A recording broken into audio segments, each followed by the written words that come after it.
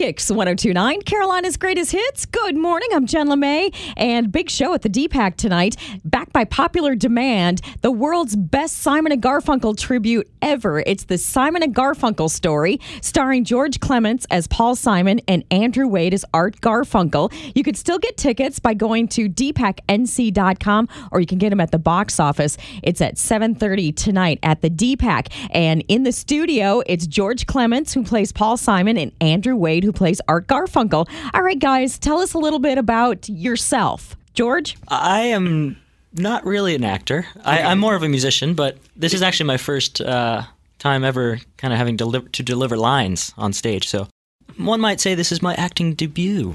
One might say. This is not my acting debut. But Andrew, on the other hand, has this been... a long time. Okay, so Andrew, you play Art Garfunkel. Now, obviously, you said it's not your acting debut. How is this different than what you've done before in the past? Well, it's quite different because you don't really put your own spin on something. You don't kind of develop that character on your own or with other people and the relationships. What you really have to focus on is creating the image in sometimes a caricaturish way to sell it, but really keeping honest and true to who that person was and is in real life, and portraying them in a way that reflects upon the memories of the people watching as well. So it can be heightened, but especially vocally and things like that, with such an iconic voice as Art Garfunkel, it's really about finding that sweet spot and sharing that experience with the audience.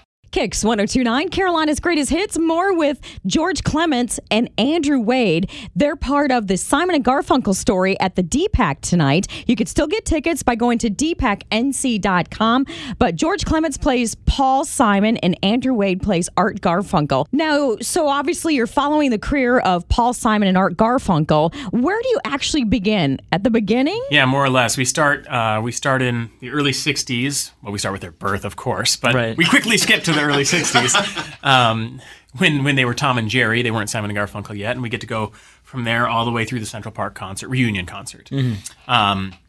And it's really a wonderful journey. It's a lot to pack in to 2 hours. We do 31 songs with our live band, which, by the way, they're top of the line, they're fantastic. And we kind of tell, in a concert-style show, their journey and their story with these songs, and then with some third-person narration in between. And we got some beautiful projections too that really, and it's not just art or art, no, it's not just art or pictures. It's also video footage of the era, and these guys wrote music for a generation and for the social movements that were happening during those. Okay, one more quick question.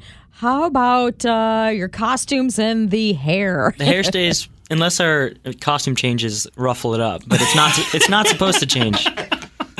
Yeah, I mean, it's my hairline doesn't recede at all. No makeup Not yet. on this tour, thankfully. The Simon & Garfunkel story is at the DPAC tonight. You can still get tickets, dpacnc.com. Thanks, guys, for stopping by.